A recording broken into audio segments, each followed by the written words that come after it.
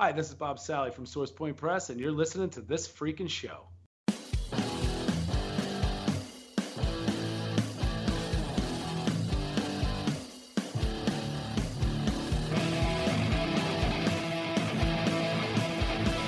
All right, ladies and gentlemen, we are back with another episode of This Freaking Show. Weekly podcast with a little bit of something and a whole lot of nothing. I'm your host, Travis T. And alongside me this evening, as always, Awkward Colin! And Geekcast Joe. and this episode of This Freaking Show is brought to you by Fire Pit Bar and Grill of Peelton, Illinois. If you're looking for a down-home country restaurant that offers a great beer and a delicious burger for $7.99 every Monday and Wednesday, then you must stop at Fire Pit Bar and Grill of Peelton. You can find them on Facebook at Fire Pit Bar or at the website firepitbar.com. How you guys doing? Doing good. I'm all right. Nice. That's good to hear. Colin, I know how your weekend was because we got to spend it together hanging out with Derek. But how was your weekend, Joey? What did you do? It was good. I didn't do a whole lot of anything. My plans fell through just in time for me to miss out on joining you guys for your plans. That sucks. Yeah. I wish you were there, man. We had a lot of fun. It looked like Yeah. it. Your snaps looked snappy. Yeah. We bar hopped a good portion. Nah, I guess not a good portion, but we bar hopped like Champaign Urbana, so that was kind of fun. Nice. We found like a distant cousin of Second Street Saloon, so it was really awesome to see that. It's Cousin.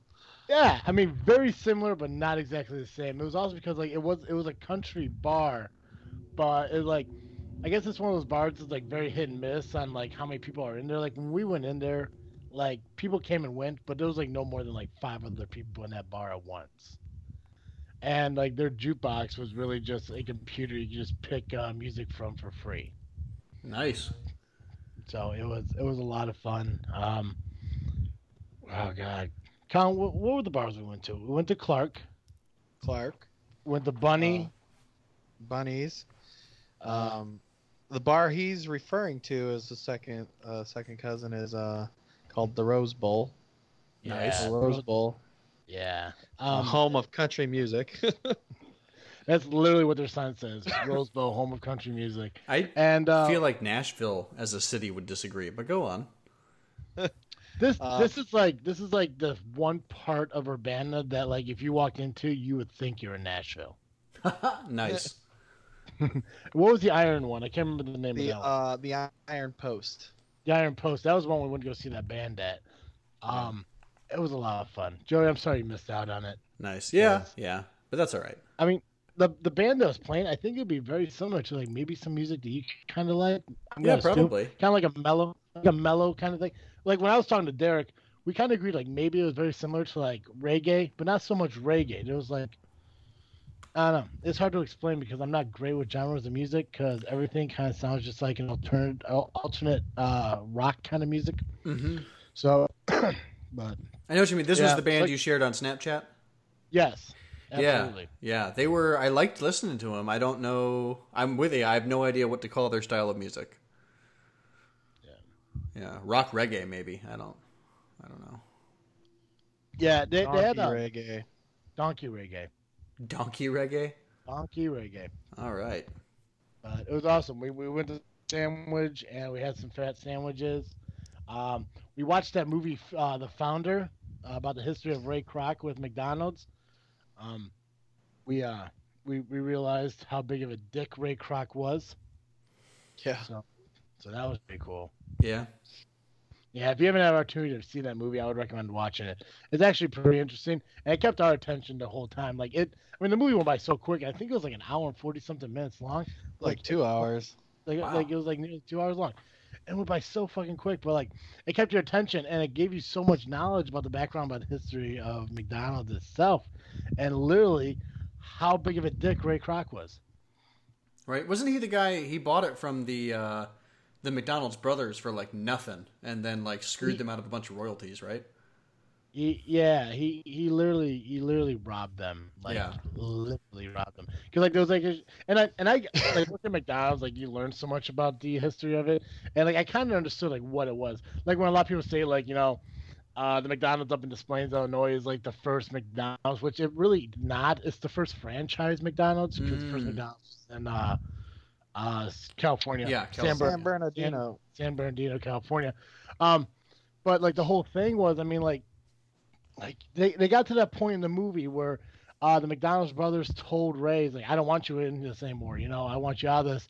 And Ray was telling him how, like, you could sue me all you want and you'll probably win, but I'd bury you in so much court costs that you wouldn't be able to pay him off and you'd be ruined and all this shit. Like, so he literally gave him no other choice but to sell McDonald's to him. And unfortunately, because like, Ray Kroc is the way he is and thinks like everything through, pretty much told them they couldn't put the royalty agreement, which was 1% of their profits, go to the brothers. Ray Kroc sat there and said, listen, I can't put that in the contract because the financial people who deal with all that shit won't approve this, but we'll do it on the handshake and the honor system. And once they did all that, and then Ray Kroc couldn't get the original restaurant from the brothers and everything, he decided to renege on the entire fucking thing. Jeez. Fucking horrible. And like it was weird because they sold it for like $2.7 million, which I think when we looked it up, it was like $22 million today. Damn. And at the end of the show, it kind of gives you like quick details of everything. And the royalties today for McDonald's would have been like $100 million. $100 million per year. Per year. Wow. It's one of those movies that makes you want to go, I kind of feel bad now if I go into McDonald's and eat it. Mm-hmm. Yeah. Yeah, it's like when you're eating like those chicken nuggets, like there's more than just the fact you're eating them. Right. You got some like moral regrets now too. Yes. But it was a great movie. Definitely recommend checking it out. If you're in the Champaign, Urbana area, check out the Rose Bowl or Clark, the Iron Post, and Bunny's. They're all great bars, and they have like a little thing different with each and every one of them. So amazing places. We also went to Hooters, but everyone knows Hooters. Right. You have some naked wings. I got the breaded traditional ones. I don't get naked. Nice. I like the breading. Yeah. Fair. Yeah. Breading gives me gas. So. Nice. Yep.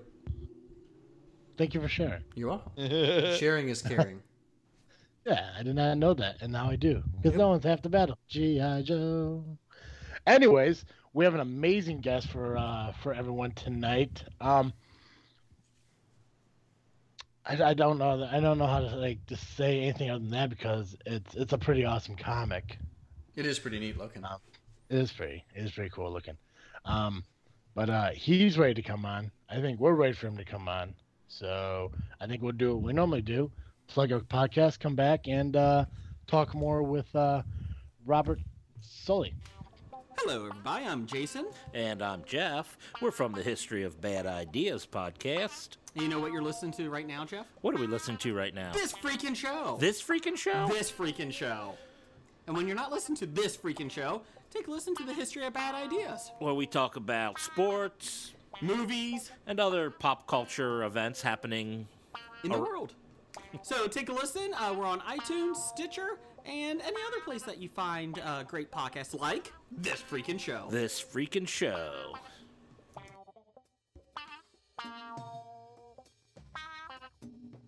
All right, ladies and gentlemen, we are back with Bob Sally from Salvagers Comics. Bob, how you doing, sir? Doing all right. Thanks for having me on. Good, Yeah, good. of course. Welcome. Yeah, super excited to have you on here. Really excited to know more about the comics and everything that you're involved in. So real quick, because me as a host, I'm super lazy and kind of suck at this. I kind of leave it up to the guests to kind of like give a description of who they are and stuff like that. So do you mind telling everyone a little bit more about yourself? Yeah, no worries. I'm Bob Sally. I'm the writer of Salvagers along with Shelter Division and Drexler. Working on a few short stories for anthologies, and I broke into comics by, I guess, just having writer's block and not knowing what to write. And watching my favorite sci-fi movie, Star Wars, and when you see the Death Star blow up, I just thought to myself, wouldn't it be interesting to follow a company and a crew that it was their job to clean that up and clean up space junk that's valuable. And that kind of got me out of the writer's block, where as simple as just writing down what occupations would be on this ship, a pilot, a captain, a demo guy, a tech guy. And the list actually went on and on when I first started writing it, because I wrote prose. So there was like 9 characters. There was like 9 professions on the ship. And I don't even know. I think it was just divine intervention. And one moment I just thought, this would probably make a cool comic book. So just, knowing that there's no way that you'd be able to develop 9 characters in an introduction to, series, I dumbed it down to 4 characters and gave the ship artificial intelligence. So just like, we just like real life, we just make the machines do the work and send everybody else out on their way. So so I worked on developing the characters, and my thoughts on it was, well, it's probably just you write a script, you submit it to Dark Horse Comics, they love it, they buy it off of you, and then they put artists on it and you get a load of money. Wasn't the case. Found out from just networking with other people that were doing it that the best way to break into comics was to actually do the work, find an artist, produce it yourself, and build a following. So that's what I started doing. But Facebook wasn't really a thing, so I was on Craigslist. And I know that Colin and Joe, you guys have significant others. I only assume that you've met them on Casual Encounters. No, naturally. Craigslist. But back then, that's what you used Craigslist for. To find a bicycle and a date. But if you really look at Craigslist, I don't even know if it's out there anymore, you could find a whole assortment of valuable things. And one was looking for artists. It didn't work out for me, so I guess it wasn't that useful. But it got the ball rolling, and it kind of got me some visual aid for my characters. And it was just a lot of, it took me 10 years to go from concept to actually getting the first 22 pages done. And it just was a lot of time. It was a lot of discouraging moments where you couldn't find an artist, and you just figured, this is impossible. You didn't have the resources that you have now, where you could talk to people on Facebook groups and get instant knowledge, where if somebody said to me, I want to break into comics, how do I do it? I could give them like a 3-step process on how to do it. And, and it's easy, but back then it just seemed like it was the hardest thing to do. Right. So, it was discouraging, and I kept, bouncing around it. And there was times, as a writer, you would think I have this great idea, and I looked all over, and there was just nobody doing it. It wasn't done, which I think sometimes is very odd. Where, I think a lot of times, even today, I'll have an idea and I'll be like, oh, somebody's already doing it. But this was one where I was really excited about it, because it seemed like it was unique. And so I kept pursuing it. But back then, I was 26 years old and just cared about drinking and partying. Mm-hmm. So it was hard to focus on that. And then one day, my friend Wendy, who went to school with George Acevedo, she knew that I was writing a comic book, and she went to a high school reunion and ran into George Acevedo, and he talked about how he was an artist and he was looking to do a comic book. So it was just really dumb luck. And I think that most people, that's how it works out when you break in, is dumb luck that she knew me writing a comic book, and he was looking to draw a comic book. So she hooked us up, and it wasn't instant right then. He and I kind of bounced back and forth. And then once my wife told me she was pregnant, at that moment I told George, I was like, look, let's just go 100 miles an hour. Let's do this, because once I get this first issue done, I'm probably going to never do it again, because I'll have a kid and, I'll have to be a dad and work and pay bills. But, when we did it, we put it together, and I was posting it on Facebook, and it grew a bit of a fan base. And then, my wife, the supporter she is, she said, well, do the next one. And the next one we did a little faster, and the fan base kept growing, and and now it's where it is now. We're with Source Point Press, which is a publisher that I a small press publisher, but a publisher that when I met them and when I saw what they were doing, I really wanted to be a part of what they were doing. So I'm not looking to, take this to Image or IDW or Dark Horse anymore. I really want to see Source Point Press grow, and I want to, hopefully my titles can help them grow. That's awesome. Yes. That's really cool. Well, I don't even know where to begin. Yeah. No, there's yeah. I mean, That's like usually what happens when I ramble on like that. We're like, shit. I know, but that's what's awesome because I mean, like it. So when we first started talking, like I kind of found like, and I don't know how I found you on Twitter, and I'm so glad like I happened to stumble across you somehow. Probably I found I live on Twitter. I just kind of troll on Twitter, but I don't troll like for babes and stuff. I troll for artists and podcasters and people that I can work with, and and that's what we do here. You're helping me spread to your audience, and hopefully I'm helping you spread to my audience, and that's the beauty of the independent world. It's not just independent comics, it's independent podcasters, it's independent distributors, it's a whole independent world, and you can't just think of yourself, you have to think of each other. Absolutely, yeah, and the thing is like so when we start talking like, and God, I really suck at interviewing. Like literally, like you may think this may be a mistake after you get off this fucking interview, but yeah, no, like because I remember finding you, and I think I found like because I believe you have two different Twitters, right? You have the Salvager one, then you have your own my personal one. Yeah, so I found the it's like an identity crisis sometimes. I'll think of something really clever and I'll post it and I'll be like, shit, I posted it on Salvagers. People aren't gonna know that it was me that was that clever. And then I'll delete it and I'll go back to my other one and I'll be like, no. But then there's things where I'm like, this is shit. I'm just gonna post it on Salvagers. Nice. Yeah. Well, I'll just blame it. I'll be like, you know what? I have a service that does that. I don't know. People are like, that was horrible. I'm gonna fire them. Don't worry, whoever did, they're no longer with the company. But the biggest thing that drew me to contacting you was like the artwork and everything and the concept that you had for the comic, because it's like you said, like I mean what you do with this comic, it's completely different. Like you're not so much going like it's a set hero going after a set villain, and like I can't even fucking explain it because it's they're the main characters that are after a goal. Yeah. They're after to make money. They're after to pay off a debt. They're not. And I always, whenever I tell anybody how I can explain the characters best, it would be like Breaking Bad.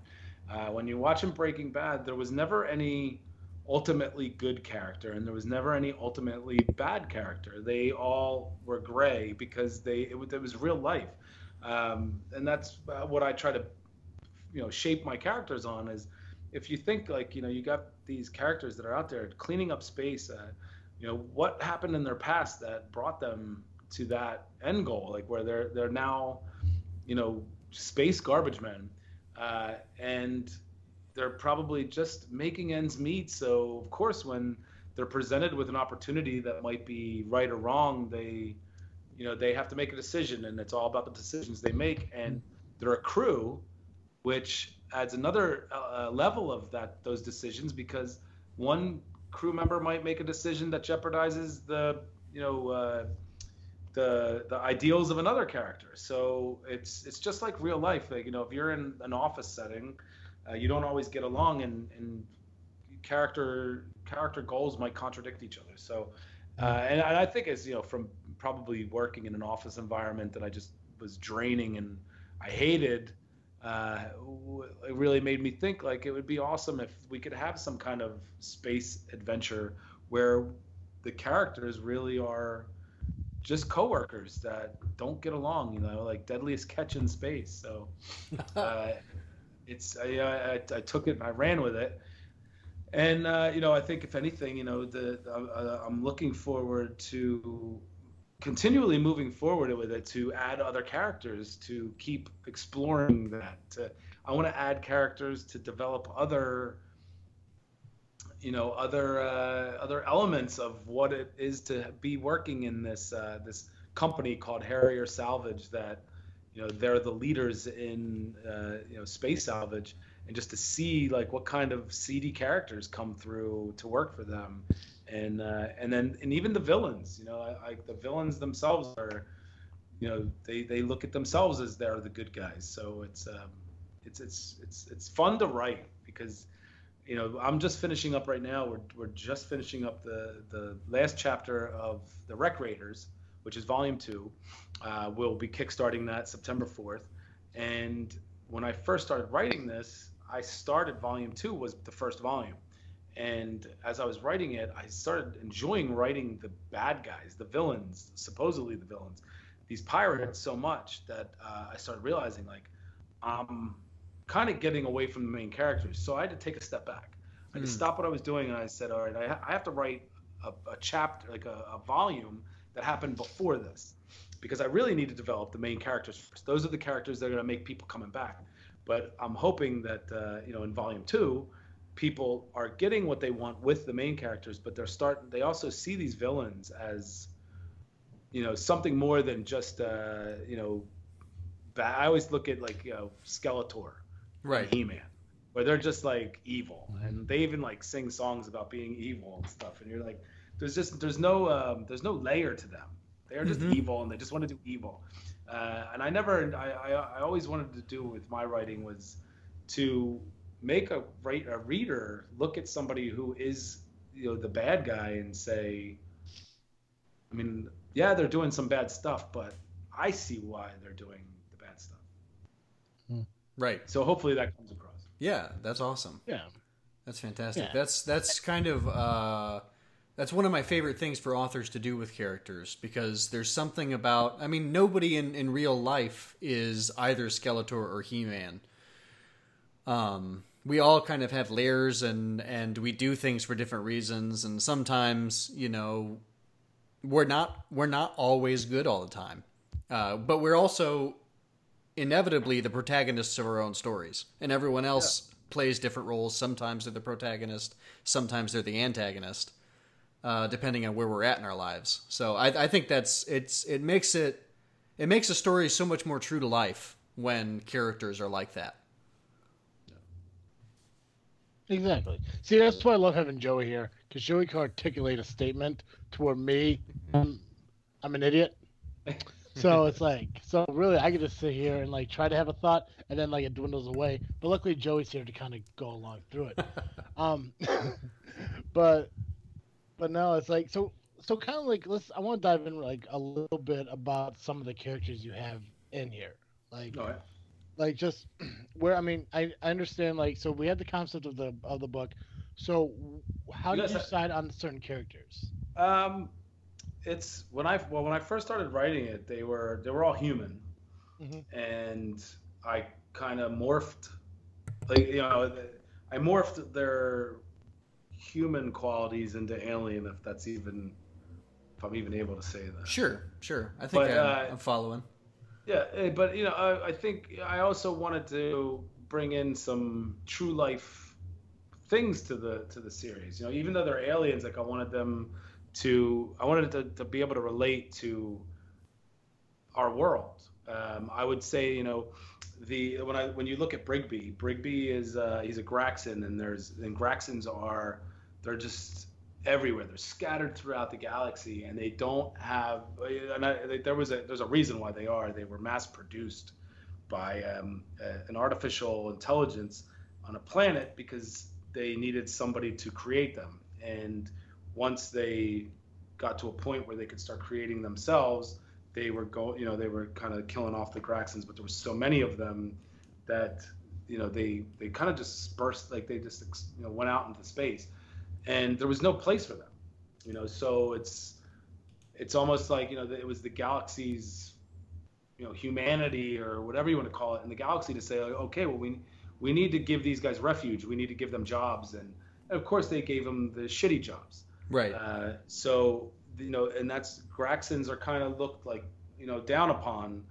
They're the lowly workers, and Brigby's really smart, but that's the thing about Graxans is because they've, through time, they've become these amazing mechanics because they had to work on these artificial machines, they just have a knack for that.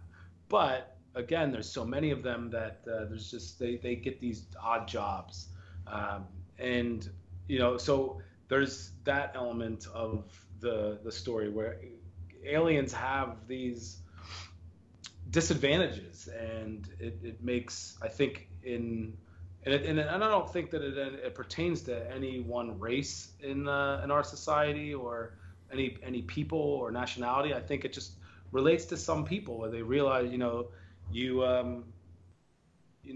not in the 1%. You're with all of us in the 99%, just trying to make ends meet and living in poverty and trying to work your ass off, but really never getting the opportunities in life.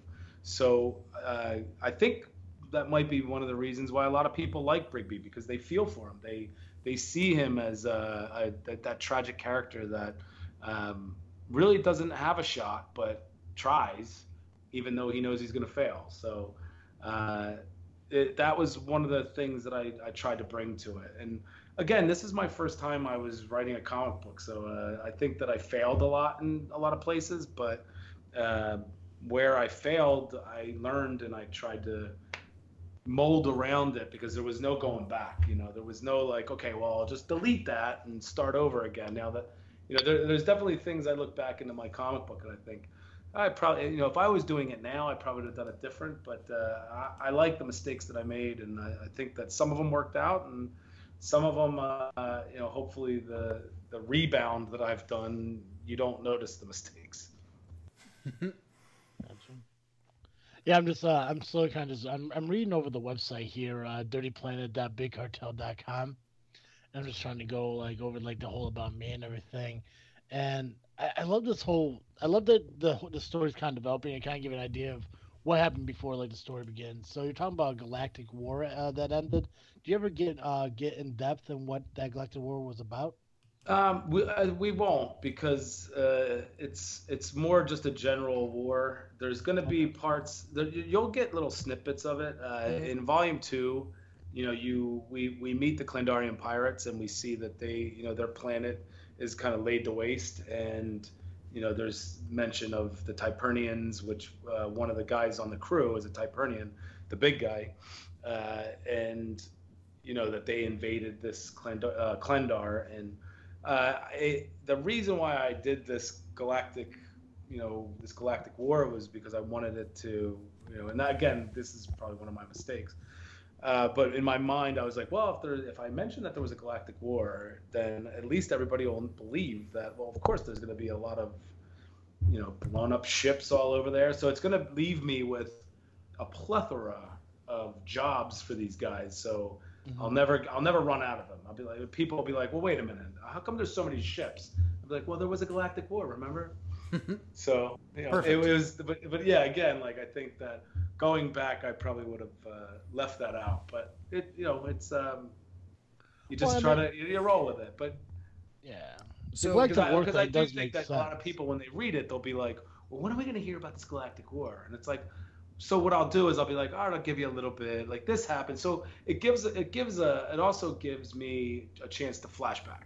I can flashback to different things, and I can mention different things back in this galactic war, and you never know, maybe one day we'll do a whole prequel and you'll see the galactic war. Yeah, and that's what I was kind of going. I was about to say, as we were talking about just now, was it is something you never really have to bring up right now. Small things here and there, flashbacks maybe, but it gives you the opportunity because eventually and again, I'm not a genius when it comes to comics. I am fairly new to the whole comic concept of everything, that not all comics last forever. Sometimes there is eventually a last issue when it comes to a comic. Yeah. So with this, I mean, my goal with this, and again, I don't even know if it was a smart idea to this day. And I've talked to people where they were like, well, no, you want to end this at some point. But in my mind, I was like, I want this to become its own universe. Star Wars hasn't ended. Star Wars had an expanded universe. So did Star Trek. And I think, for me, I always loved Star Trek, and I always loved Star Wars so much that I was like, if I could do anything, your mom says, if you could do anything, what would it be? And you're like, 10 years old. You're like, I'd want to make my own sci-fi universe. And she's like, all right, that's cute. Move on. But that, that's what I would want to do. Like, I would love for Salvagers to, blow up into a whole universe. One of the things I always think of is probably shouldn't have called it Salvagers, because there's so many different characters out there that, we can follow. There could be, pirates, there could be, militias, but it's as I think with the Salvagers would be the kickoff of and bringing people into this universe. And for me, it was I always liked that the side of things that weren't the main story. I think growing up, I always thought, well, what happens after this? Like what happens when these guys go away? Where, like, who comes through?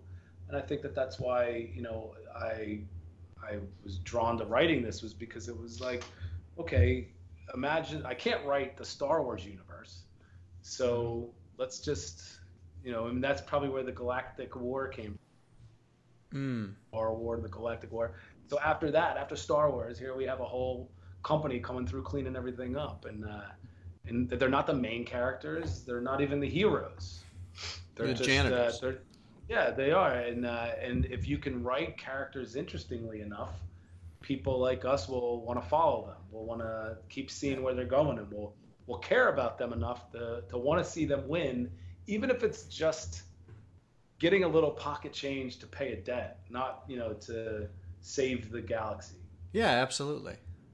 It's like Futurama is just about a delivery company.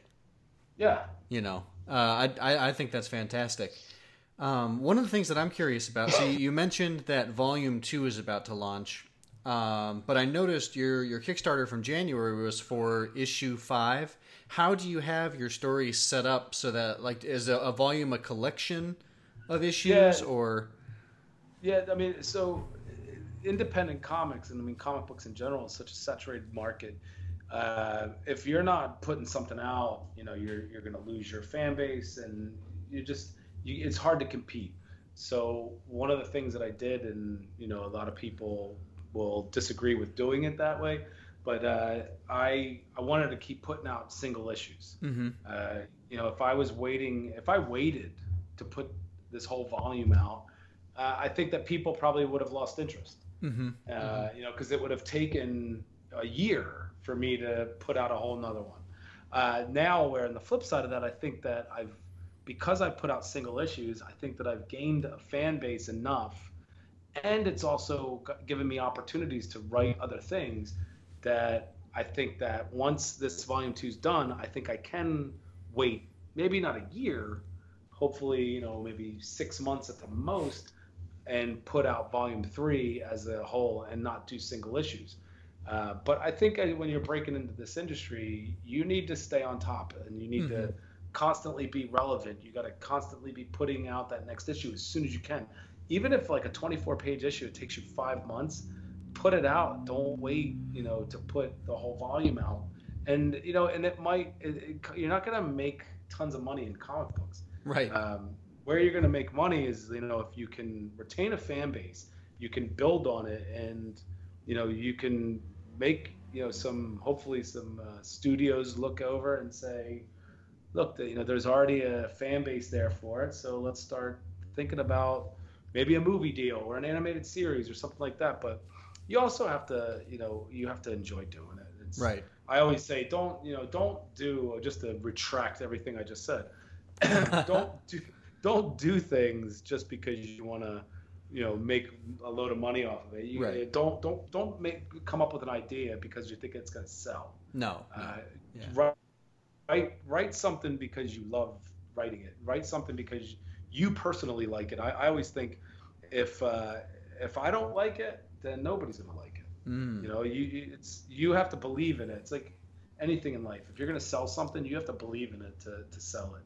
So I mean, you pick something that you want and that you love, and Salvagers was definitely that thing for me. Fantastic. And so how many, would you say, issues per volume do you have? Well, so we've been doing 4 issues per volume. Oh, okay, gotcha. Yeah, and I kind of, I kind of keep it at that standard. I know you got the 3 acts, but I think in comic books you can get away with going with 4 comic books and still doing 3 acts. Mm-hmm. I just honestly, when I started doing it, I feel like the way that I structured my writing, it just ended up fitting. It just 4 issues was fitting for me to tell a story from beginning to end. I didn't need any more, and I didn't need any less. 4 was perfect. Gotcha. So a volume then is almost like a 1 story arc, or like if it were a TV show, it would almost be like 1 season. Exactly. Gotcha. Fantastic. So I've recently. I mean, I'm gonna have to send you guys the digital copies. that would be amazing. Well, yeah, and I apologize. I would have sent those to you had I known that you didn't have them. But yeah, I'll send them to you. I'll send digital copies to people because I want them to see it. And but yeah, I think you would you'd get a better feel for it, and hopefully you'd enjoy it if you're sci-fi geeks. Yeah, absolutely. It definitely seems like something that's right up my alley. So yeah, this is the kind of thing that like I'm slowly growing more and more into. It's like I tell everybody, like when they come onto the show, it's like when I started doing podcast, like before I started doing podcasts, things like comics, things like cosplaying, conventions and stuff like that, I never found a whole lot of interest in.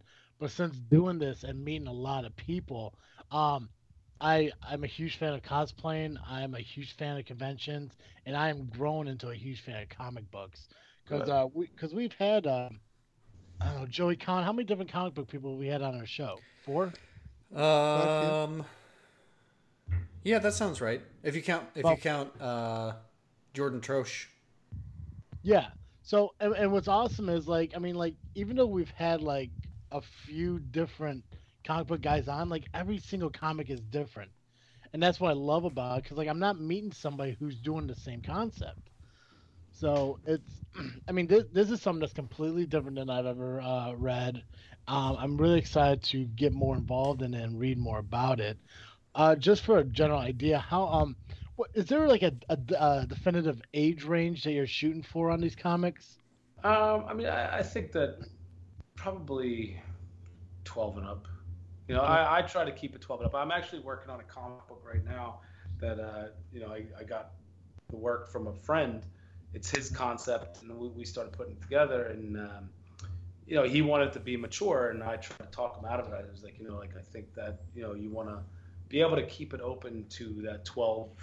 I think 12 years and up is perfect because you want to be able to, when you're at a con, you don't want to have to say to a dad like, no, this isn't for him. Yeah. Right. So I definitely try to keep it risque enough for the older, but also clean enough. I try to leave out curse words, do the symbols, right? So at least that way, you can say to a dad like, yeah, no, it's good, or even a mom. Moms are the ones when you're at a convention. Moms are the ones where they're like, so is this safe for him? It's like, yeah, it's fine. Yeah, well, like because we had a comic book creator on, CJ Standel, who has a comic book, Rebirth of a Gangster, and I think that one's more directed towards, I think more like older teenagers, adults, just because of the language in it. Am I right there, Joey? I would agree with that. That seems fair. Okay, but like other people like Staunch Ambition that we had on. Oh yeah, I know those guys. Yeah, so I can see him like maybe being like in the similar range that you are. So it's like. I just didn't know, like, if this is, like, comic book, like, we're not going to use cursing, or we are going to use cursing, or, if there's going to be certain graphics in there that, may,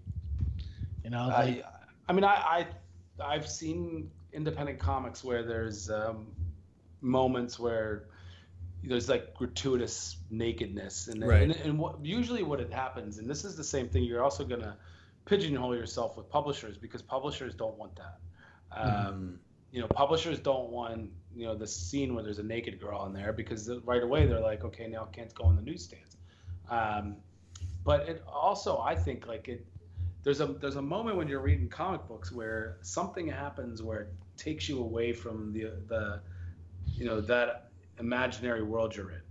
Like it, Right. it almost it wakes you from that. And I think sometimes like when there's this this blast of nudity or just grotesque murdering and all that, where you're kind of, if it's not done right, I think that it just kind of takes you out of that fantasy world. And and I think that one of the things when I wrote my third issue, I had a couple people tell me that they they were like, from beginning to end, like I was there, I was on that ship, like I just was immersed in that, and it was the best compliment that I ever had, that I really started to try to figure out how I did it. It was like, oh, how did I do that?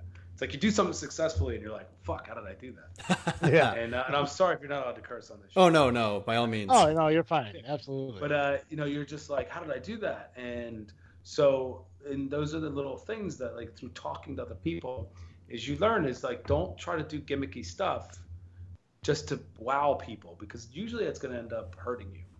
And so it's that's the way I wanted to do things with my comic books. Yeah. Go ahead. I'm sorry. Go ahead. No, go ahead. No, I didn't have anything important to say. Oh, don't worry. So far, neither have I. I mean, obviously. But yeah. So, and what I was saying that was, I love the fact that you don't have like the nudity and the swearing and everything in your comic. I saw one of the previews for one of your comics where it looked like maybe the word shit was supposed to be there, but you used like the label, the symbols and everything for Yeah. it. Yeah. Like, and the thing is, like with these comics and everything, like when I think of comics, I think of, you want to try to get to the youth to enjoy it more, so as they grow up, they can appreciate them when they get older. Like if you make a comic that's more for like a 17-year-old, 18-year-old, 19-year-old, like, I mean, that's all well and good if that's what you're looking for. But I mean, I figure as comics, it's like comics. Every time I think of comics, I think of childhood. Like a 10-year-old, 11-year-old, 12-year-old, whatever. They pick up a comic and they're reading and everything, and they can enjoy it without having to worry about someone dropping an F-bomb or some animated nipple showing up somewhere. And granted, as a teenage boy, I'm sure would love that, but for a general idea, it's like you can't sell that kind of comic to a kid, so a kid won't be able to enjoy that comic. Absolutely. No, you're totally right. Yeah. So tell me a little bit more about the artist that is creating these amazing pictures, because I think the pictures and the animations is what drew me into the comic itself, and I think that's what most animation is supposed to do anyways, correct? Yeah, so I mean, right now we have Chris Jevona is the artist on Volume 2. And when I was working with George Acevedo on Volume 1, George and I, it was a great relationship. And I'm having a great relationship with Chris right now. It was just George, it was, that moment when you have somebody who is like, he's taking a shot on you. He's like, okay, let's do this. And you just feel like you have that brotherhood. And when I first, Chris and I are now finishing this up, and I understand, like it's when you do a volume, a lot of these artists are like, well, I want to go do something else now. George actually he wanted to go work. He got a promotion at work, and comic books, it just wasn't really the thing. He didn't really just dive into it. And I think that I was always trying to talk him into it, to be like, like, let's just keep doing this. But it would have taken longer. And so I think he kind of was opting out to be like, go and run with this and get the comics out faster. And that I was able to do that with Chris. And Chris is a very talented artist, and and Chris is looking to do his own thing. And so fortunately at this point, I know enough artists that I have one to do Volume 3, and it's I get feedback from George and Chris, because I want them to kind of stick with me in the process. So I've showed them the work of the person that's going to take over, and they both agree that it'll follow suit. And so we're excited about that. And I'm looking forward to getting the Volume 3 will be the end of this long story arc. And I think for me personally, it'll be the end of a long journey that has just been wild, and it's gotten me so many opportunities to do other things.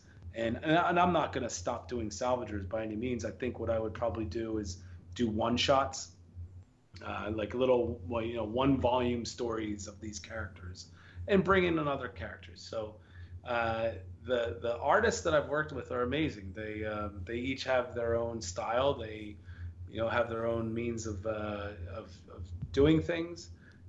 But what I loved about them is that they didn't just listen to the script. There was times where George and Chris will look at my script and they'll kind of think outside the box. And as a writer, I really appreciate that. In the beginning, you don't trust that because you think you don't know the artist that well. But by the time you get to like the third issue with them, you feel more confident in what they're doing, and you believe that they too are like, what, I'm not like, I believe in this and I want to see this work. So it's been awesome working with the two of them. Good. That's fantastic. Awesome. Yeah, because obviously they're doing great work and everything. So when I was going through everything, I was going onto your Facebook. I noticed, like, with the Kickstarter, I looked into the discussions, and you guys have pop figures. They're like handmade custom pop figures. They're not the real ones. I've been trying to get the Funko to talk to them, and hopefully with SourcePoint Press we'll be able to get their attention a little more. I think just because I'm an individual, they just weren't interested in talking because they have so many other things going on. So I found somebody that did handmade custom made little pop figures that kind of look like them, and they were a hit. Like, people liked them. I kind of pride myself on I don't ever want to do anything that comes off half-assed. I've gotten product from developers and from artists and stuff that I just wasn't comfortable with, and I would tell them, I'd be like, I can't give this out because my name's on it, whether or not they did the art, me giving it to them, then my name's on it. So I like to believe that, when it comes to me first, I am the quality control. And I don't have any of these pop figures because I get them in and I give them out. And I think that's, as a creator, that's one of the frustrating things, is that you give all this stuff out and then you realize you're like, I don't have anything. Even like a shirt, like the shirts that I get, I end up always like, I'll be like, well, you know what? When I get the shirts, I'm gonna get a couple for me, and then somebody comes along and they're like, hey, do you have any in this size? And you're like, that was for me, but hey, okay, here, but because like I'm never gonna turn down a fan. If I will give the shirt off my back to make a fan happy. So it ends up you never have anything for yourself. Yeah. Well, because I was looking at the pop figures and everything, and like it kind of like reminded me. So I'm on a secondary I have an additional podcast. It's Just Freaking Wrestling. So me and my buddy over there, like, we go to like these local indie shows and everything. And when we went to one of the wrestling shows, there was actually a memorabilia company there, just selling off wrestling figures, title belts, t-shirts, and all that stuff. And apparently there's a guy that knows somebody who could actually create, like, you remember the old wrestling figures from when you were younger? Yeah. So he could create those. And so that's badass. Yeah, so me and my buddy are thinking, like, maybe down the line, if we start growing the podcast more, we'll start developing our own little action figures. That would be awesome.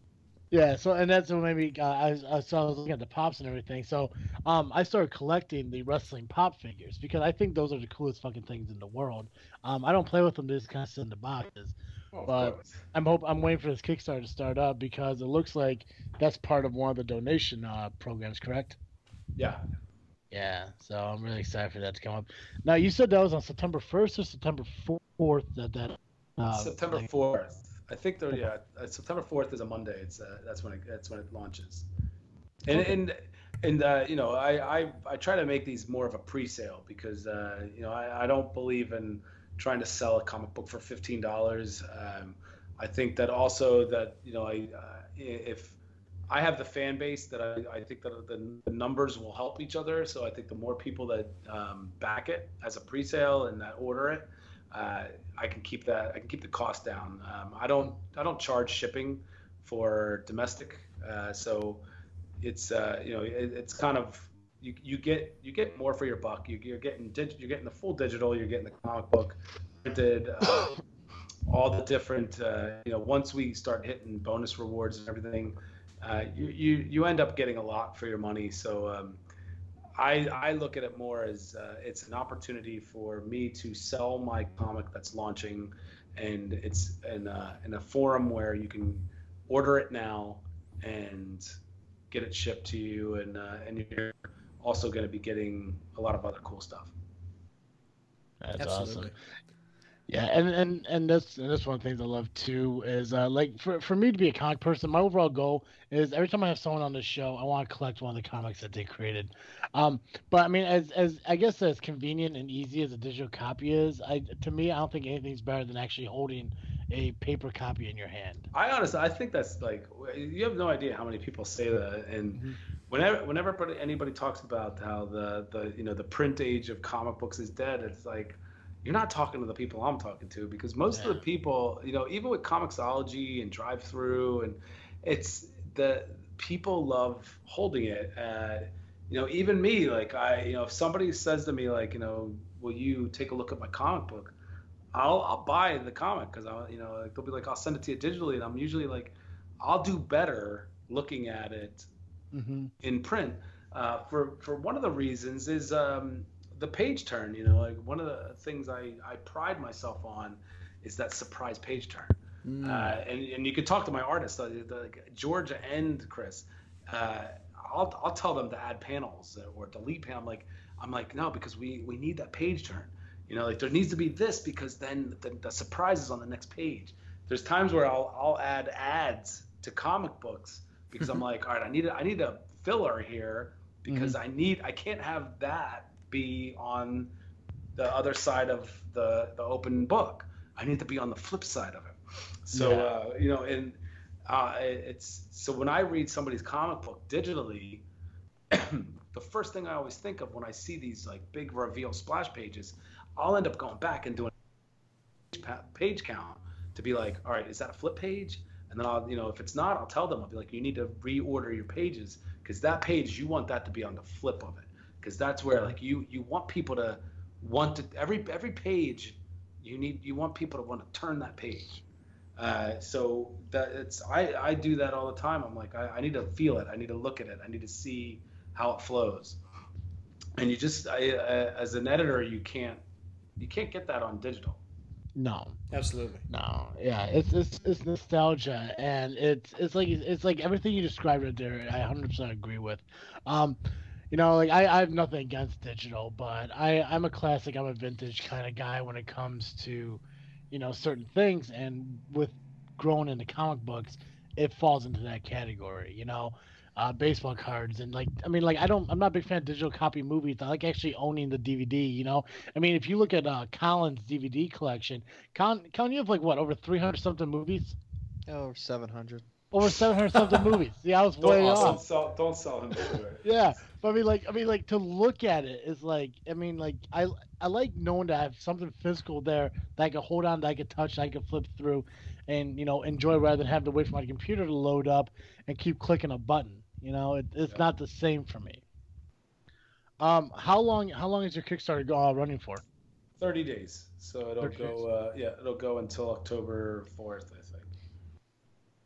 And it'll be like, they're the worst things to do. They're, I ask anybody that's run a Kickstarter, they're the worst 30 days of your life. You're just on it constantly, and you're trying to figure out different ways to push it without annoying people. There was one time I posted a picture of little guppies eating skin off of feet. And, because you're like, what can I post that's gonna make people share it, laugh, think that that's clever. So there was one time I'm like, all right, I got this reward that's $35. So I just Google, I'm like, like I was just like stupid things that cost $35, and one of them was getting your feet exfoliated by guppies, and I was just like, that's awesome. So I took I took a picture off of the internet, and I just I posted up this thing just saying like, save the fish, back my Kickstarter for like, and I put the reward up there and everything, for $35 instead of enslaving these fish to eat dead skin off your feet. And it was it was a hit. Like, people were sharing it, and then you get a little surge in backing, and so those are the things, like, you constantly, every day you wake up, you're like, okay, what's today? Today's Thursday. All right, it's Thirsty Thursday. How can I stop people from being hungover on Friday? Don't go out and drink today on Thirsty Thursday, because then you get the hashtags, and people are like, oh, hashtag Thirsty Thursday. Oh, wait a minute, I like comic books. What's this? And it's just like, even if it doesn't work, you're like, what's the harm, Yeah, I mean, you're having fun with it. Yeah, because you can't just keep posting the link. Right. Like, if you keep just posting the link, I think, there's probably algorithms where Facebook will be like, we're not going to show this to people anymore. And I think other people are like, if you're going to do anything, at least be creative. So, for me, I'm always like, every day, and it drives my wife crazy because, just today, like, I don't even, I was taking a picture of an advertisement of food on a gas station, as I'm pumping my gas, like, where I was selling hot dogs, a bag of chips, and a fountain soda for $2.99. And I'm like, I run in, I'm like, give me my phone, I got to take a picture of this. And when I told her what it was, she was like, that's ridiculous. I'm like, but it's going to kill on Facebook. and that's how like, when you work and using social media as your platform, that's how you think. You start seeing things and you see things differently. So so for like that 30 days, I'm gonna be I'll probably be clowning around on Facebook and Twitter and Instagram. Awesome. That's awesome. Well, so where can our listeners find your comics? Where can they follow you on social media and everything? If you go on Facebook, you can type in Salvager Series, and you'll see our little black and white logo. You can follow that, like it, share it with your friends. You can always go on Facebook. If you put in Bob Sally, you'll see me with my soy sauce T-shirt. If you want to contact me, I am always available. It drives my family nuts that I probably talk to people that I don't know more than them, but I look to try to pay it forward and help people along that were in situations that I was in before. So Facebook was a big thing, and I like enjoying I like interacting with people that have read my comic, who have questions about it. I love that communication. So you can find me on Facebook, Bob Sally, and on Twitter it's Bob_Sally or Salvager Series, and you can go to SourcePointPress.com. They have a store envy account, and you can buy T-shirts, hats, our comic books, obviously. And September 4th, you can find me on Facebook or Twitter. Or you can get the link and go on Kickstarter, and you can help us. You can help us get funded and get more and more good stretch goals and bonus rewards out to people. Awesome. Nice. Cool. Well, before we say our goodbyes, we do something a little bit new, a little bit different here on this freaking show. Right before we say goodbye to our guest, and basically it's just it's called Freaking Curious. I'm just gonna ask you 5 random questions. They don't have anything to do with comics, or they could have. It's whatever I decide or what pops into my head. And you just gotta answer them. Simple, easy, personal questions. All right. Awesome. So first question. Really simple. First question is, if you were to have a last meal, what would it be? Chinese food, wonton soup and an egg roll. Oh, I love wonton soup. That's a good one. If you were to have your dream car, what would that be? A Jaguar from when I watched Memento. I always loved the Jaguar that he was driving around in. Nice. Okay. If you were to meet one character from a movie, not the actor, but the character himself from any movie that you have ever seen, who would it be and why? Oh, nice. Really? Why? He just seemed like he was a really good time until he wasn't. I think I'd have a lot of fun with him.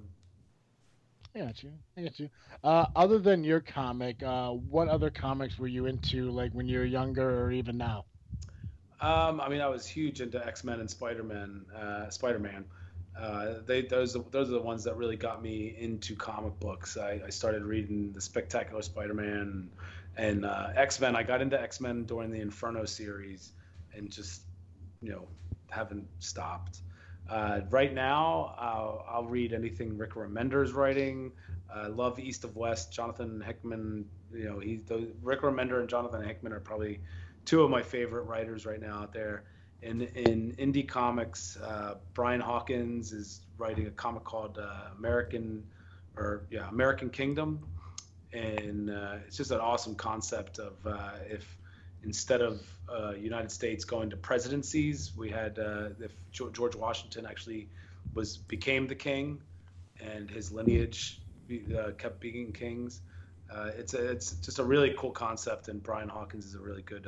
He's a really amazing writer. Nice, awesome. Sounds fantastic. All right, last question. Okay, so if there was a dream vacation, a dream spot that you could travel to, where would that be?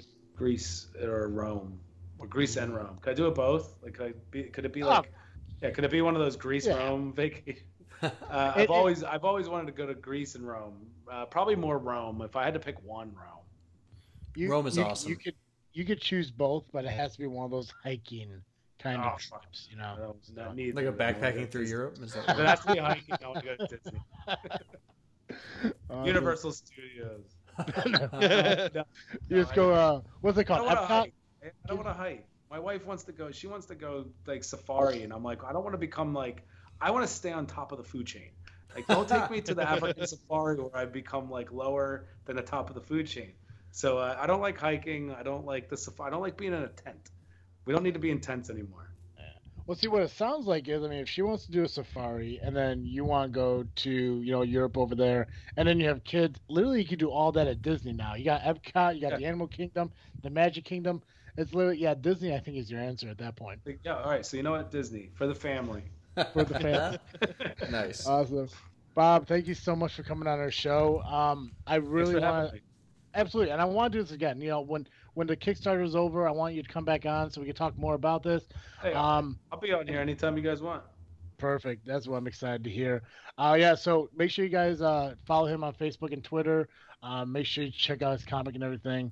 I'm really excited to read it myself, and I'm really excited for this Kickstarter to start so I can start collecting my hard copy books. We are going to plug a podcast, and we'll be right back. What up, everybody? It's Razor. This is Fear. And MDI. And we are Fifth Cast, the premier show of the FYFC Podcast Network. We like to talk. Hell, we'll talk about anything. World events and personal stories. Technology and pop culture. And once even, pterodactyl porn. Seriously, that's a thing. Google it. New episodes are available every Friday on iTunes and Stitcher Radio. Also, subscribe to the video podcast on youtube.com/FYFC podcasts. I'm not sure why you were yelling, but that was excellent. Now fuck your face and back to the show. We said normal voice. I know, but I like that one. All right, so that was Bob Sally. Make sure you guys follow him on social media, and you go to his websites and everything. The links are on his social media as well, so make sure you check that out. Because of the great conversation we had with him, it kind of dragged the show a little bit longer than expected, which isn't a bad thing. I'm not saying it is. Not at all, especially when the guest is so engaging. Yeah, exactly. Yes. So what we're going to do, and Joey, I know you're going to be totally okay with this, we're probably going to push your award announcement to next week. I'm heartbroken, but I think I'll live. Yeah, and it's not because we don't want to do it tonight. It's because our production editor is kind of anal about the excessive time that he has to spend listening to our show because he's like that when it comes to editing. And obviously, since we're already over the hour, he's probably already going to be pissed. But I am not going to end the show until we do Colin's segment because it's part of the show. And damn it, I'm not going to get rid of it. Damn straight. You tell him. Yeah. So, Colin, whenever you're ready, it is now your time to take over the show and do what you do. Okay. Welcome back, everyone, to another segment of This Frickin' State of Mind. You know, it's that little segment of our show where we go through each state of the U.S. 50 states and we say some facts about those states in alphabetical order. Last week we ended with the great state of South Carolina. That pushes us right into the great state of South Dakota. You know, that one where sculptor Gutzon Borglum began drilling into the 6,200-foot Mount Rushmore in 1927. Creation of the shrine to democracy took 14 years and cost a mere $1 million, though it's now deemed priceless. Along with that, the faces of George Washington, Thomas Jefferson, Theodore Roosevelt, and Abe Lincoln are sculptured into the Mount Rushmore's face and is the world's greatest mountain carving. Fossilized remains of life 50 million years ago have been arranged in unusual forms, which is Lamon's mark of distinction at the world's largest petrified wood park. I've actually been to South Dakota. I've actually been to both Rushmore and this petrified wood park. Really? Yes. Which one did you enjoy more? Well, I was young, so I mean, I was Petrified Wood Park. It's kind of weird. There's the word Petrified park in wood, it. I was just like these are all just stones. Cool. But now actually seeing that that's actually wood, like real actual wood, not just rocks. it kind of is cooler now. Nice. Perhaps the most significant fur trade / military fort on the Western American frontier, Fort Pierre Chateau, was the largest, almost 300-foot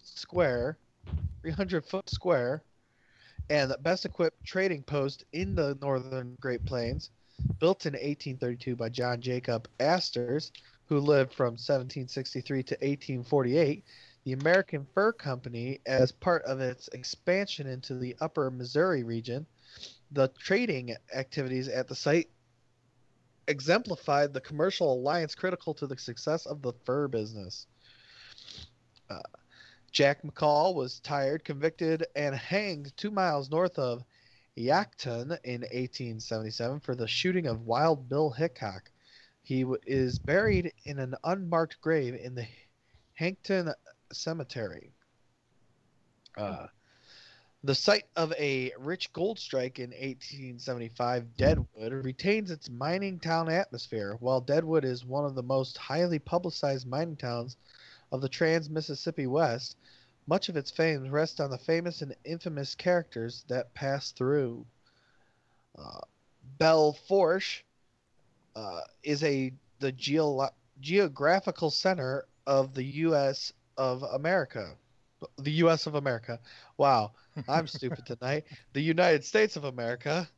Either way is right. It just sounds really weird. It does sound weird. Yeah. Designated in 1959 and noted by an official marker and sheep herders monument called a Stone Johnny.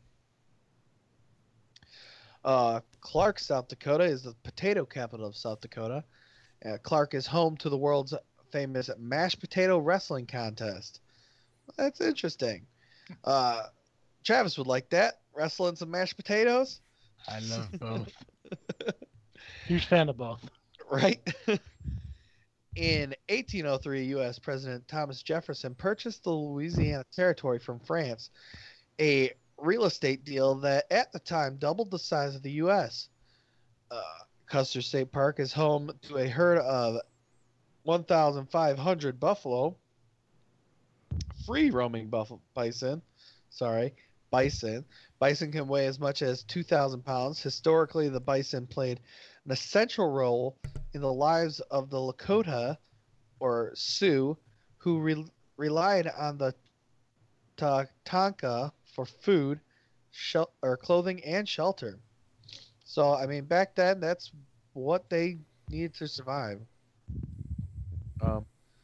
Luckily, there are still bison alive left, and they are actually quite a sight to see when you're out there. Even when they're blocking your road, so you can't drive. They are amazing. It was actually pretty funny. One morning we woke up at our hotel and heard that a bison threw a photographer up into the tree because he went and disturbed them. So, Jeez. yep. I lost my spot. Jewel Cave is the third longest cave in the world. More than 120 miles of passages have been surveyed. Calcite crystals that glitter when illuminated give the cave its name. With more than 82 miles of mapped passages, Wind Cave contains the world's largest display of rare formations called boxwork. Here's another one that we stopped at when we were back in the day. The Crazy Horse mountain carving, now in progress, will be the world's largest sculpture, standing at 563 feet high and 640 feet long, carved in the round. It is the focal point of an educational and cultural memorial and to and for the North American Indian. Pretty much what I've seen when I back there, when we saw this, it's for an Indian called Crazy Horse. And I mean, this was years ago, but it doesn't seem like there's been much progress on it. Can't really remember how much was done when we were there. But I mean, obviously, it takes a lot of funding, and it's going to take a lot of time to get it right. So it will be, I would hopefully love to see it before my time on this earth perishes. I would love to see that finished. The Badlands National Park consists of nearly 244,000 acres of sharply eroded buddies, Butte's. Butts. Or Yeah, beeps. butts. Yeah, I'm not sure. Yeah. And I doubt it's like what's on your ass, or what is your ass, I should say. Pinnacles and spires, blended with the largest protected mixed grass prairie in the U.S. Badlands National Park contains the world's richest Oligocene epoch fossil beds, dating 23 to 35 million years old. Sage Creek Wilderness is the site to the reintroduction of the black-footed ferret, the most endangered land mammal in North America. The name Black Hills comes from the Lakota word Pahasapa, which means hills that are black. Seen from a distance, these pine-covered hills, rising several thousand feet above the surrounding prairie, appear black. In 1898, the first commercial timber sale on the federal forested land in the U.S. was authorized in the area of Jim and Ests Creek near the town of Nemo. The Mammoth site of Hot Springs contains the largest concentration of Columbian and woolly mammoth bones discovered in their primary context in the world. This natural landmark is the only in Sioux bones left as found display of fossil mammoths in America. Sioux Falls exists as a city today because of the land speculators who staked town site claims there in 1856 came in search of the cascades of the Big Sioux River. Here's another one that I've been to. Mitchell is the home to the world's only corn palace. It is a palace that is decorated with corn on the entire outside of it. It is quite a sight to see. Different colors of corn. And like I said, if you ever get a chance, go to Mitchell. See a really weird corn palace. The Flaming Fountain on South Dakota State Capitol Lake is fed by an artesian well with natural gas content so high that it can be lit. The fountain glows perpetually as a memorial to all veterans. The Silent Guide Monument in Phillip was built in the late 1800s by a sheep herder to mark the water hole that never went dry. Made of flat stones, the guide originally stood 14 feet high and could be seen as far as 35 miles away. The Anne Hathaway Cottage at Wessington Springs is the only structure in the Midwest U.S. that features a thatched roof. The cottage is styled after the original Anne Hathaway home in England. Henry Holland built an English-style mill in Millbank in 1886, 3 years before South Dakota became a state. Until 1907, it was used by settlers to grind wheat, corn, and to saw wood. The first and oldest Dakota daily newspaper, published in 1861, is the Yankton Daily Press and Dakotaton. And for our last fact of the great state of South Dakota, you have the Meridian Bridge, which was built in 1924, was the first structure built across the Missouri River in South Dakota. So thank you all for joining me in another segment of This Frickin' State of Mind. Please come back next week to join us for our next state. Back to you, Travis. Well, thank you, Colin. Joey, what you freaking on this week? I am freaking on Gen Con, which is coming up this week. I'm going to be heading down to Indianapolis on Wednesday, have a nice dinner with some friends, and then going to be spending the week playing board games and doing some reviews of board games and just having a good time generally in Indianapolis. Nice. Yeah. That's awesome, man. Yeah. How about you, Travis? What are you freaking on this week? Sorry, Freudian slip. No, it's cool, man. I'm actually sad because as I found out last week, I'm starting a new position at my job. So I'm excited to do that. It's going to be a new challenge and a new adventure for me there. But the best part is it's going to move me to a day shift to where we could finally do our shows during the week again. So I'm really excited to do. I know, so I'm excited to do that. And not only, does that mean our shows are going to happen during the week rather than here on Sunday nights, but I mean, I can also find time to be on Geekcast Live. I can find time to be on Fearcast. I can get on Geek Dig Pod. And I can also talk with fellow podcaster Ro on his show. So the opportunity not only is great for me, both financially and professionally, for my work-related life, but it also benefits me more with podcasting because it opens up the opportunity to get more involved in the other shows that I've been trying to get into. And unfortunately, with scheduling of work and shit, I'm unable to. Awesome. So all around, good things. It's true when they say that, no matter how hard something feels, there's always a light at the end of the tunnel. There's always a darkness before the storm or whatever the fuck it is, anything, there's a silver lining to every dark cloud. All that shit is true. You never give up hope. You never give up faith. And eventually good things going to happen. Or like in the TV show, My Name is Earl, that I'm currently watching on Netflix. It's all about karma. Put good out, get good in, Sure. So I'm excited about that. A lot of new and different opportunities happening. Colin, what about you? What you freaking on this week? I'm freaking on the fact that PlayStation offers amazing deals to PlayStation Plus members. This month, every month, if you don't know, they offer different games for free to download for PlayStation Plus members. And this month, they're offering Just Cause 3, which is a fairly new game. Believe it's still at full price of $60. But, I mean, I played the first one. It's a great game. And just to see that they have the ability to offer this game for absolutely free just blows my mind. Yeah, and I got to play that soon, so that's what I'm freaking on. Sweet. That's awesome, man. Yep. Super exciting stuff. Yeah. Shit.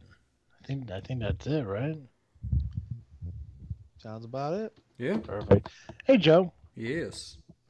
Every week, our listeners can catch Geekcast Show here on this freaking show, but obviously, 1 hour of Geekcast Show isn't enough for an entire week. So, what can they do to get more Geekcast Show? If you need more Geekcast Joe, you can find me over the Geekcast Live podcast at gcl.ninja. You can also find us on Facebook, iTunes, Google Play, and Twitter by searching Geekcast Live. Nice. Ladies and gentlemen, make sure you tune in next week to find out not only who our Father Star Award recipient is, but also to find out who the winner is of our freaking flicks from last week between Geekcast Joe, Awkward Khan, and the vengeful Jedi himself, Clint. Those announcements will be made next week. Once again, I want to thank Bob Sally to be here on our show. Check out his comic book. Check him out on social media. Make sure you follow us on social media, too. You can find This Freaking Show on Twitter, Instagram, and Facebook by searching This Freaking Show. You can also go to our website, thisfreakingshow.com, where you can see a list of all the guests, all the amazing guests we have on, from comic book creators to musicians to other fellow podcasters, such as the host, GCR, and Rob Bass from Geekcast Live. As always, I am Travesty. I'm Awkward Colin. And I'm Geekcast Joe. Thank you for listening to another episode of This Freaking Show. I'm out.